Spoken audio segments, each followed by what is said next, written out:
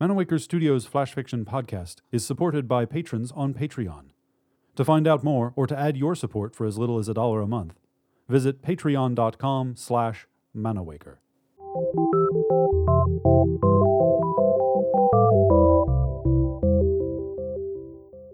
Welcome to Manawaker Studios Flash Fiction Podcast.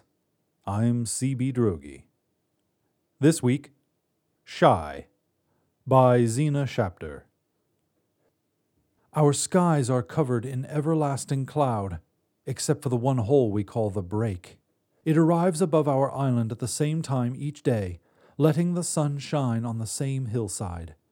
My village hurries to lie here on mats, to soak up what warmth we can while catching and buzzing along with dazzling sunbeams. Too soon, though, the break glides away, headed toward its next favored island. Bulging charcoal clouds press in behind it, sprinkling my warm skin with drizzle. A breeze brings a musty scent, and my joy at seeing the sun fades. I sense the movement of others around me, rolling up their mats before they get wet. Xavier will be doing the same somewhere nearby. Xavier is a finisher, and if I don't get up soon, he'll think me a light fool. "Evie," my brother whispers, "he's watching you." I stretch and yawn as if waking, then sit up, look casually around and shake my hair so Xavier can see how it flecks gold in the fading light. Catching his eyes, I smile. He smiles back and waves, his wide grin seemingly just for me. Perhaps I have a chance with him after all. I put my jacket on. Grumbles fill the air as everyone hoods their heads. I grumble too as Xavier cages his biceps in sleeves. Drizzle drips until we're breathing it like air.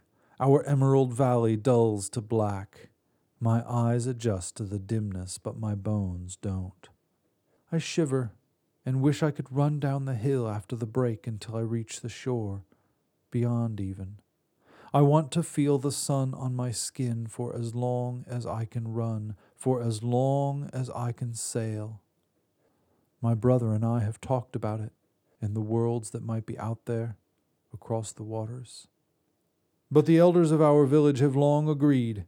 If everyone sailed after the break as they wished, what work needed to be done in the village would lapse into plans, and light fools would steal and hurt each other as they did before. Xavier, an elder's son, is already down the hill ready to work. So, head hung, I join the crowd snaking over the ever-muddy stopbanks and wish again that I might find the courage to speak with Xavier.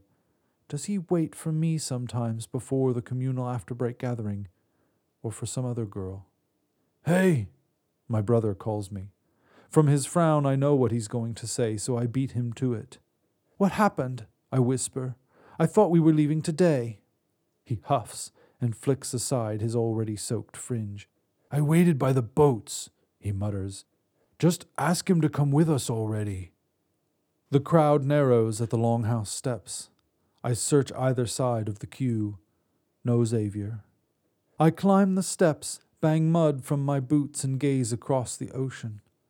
The break's brilliant silver rays strike faraway waters with the determination of a god, as strong as platinum, as straight as stubbornness.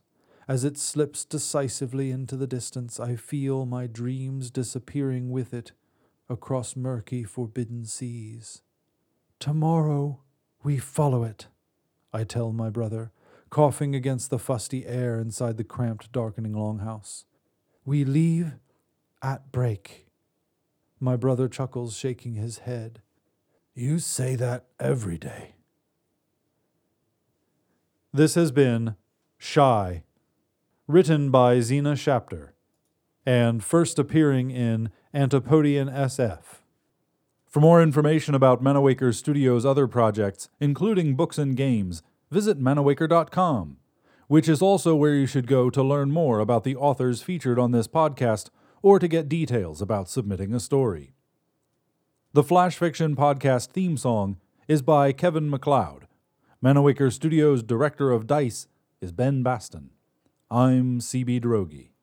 You can follow me on Twitter and Facebook at CB Droege. Thanks for listening.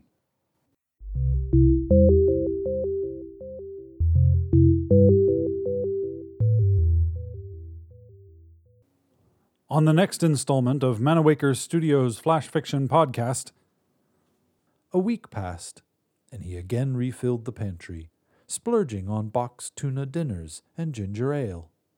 The cast of puppets waited, piled by the door to the workshop, in an urchin of limbs and manipulation wires.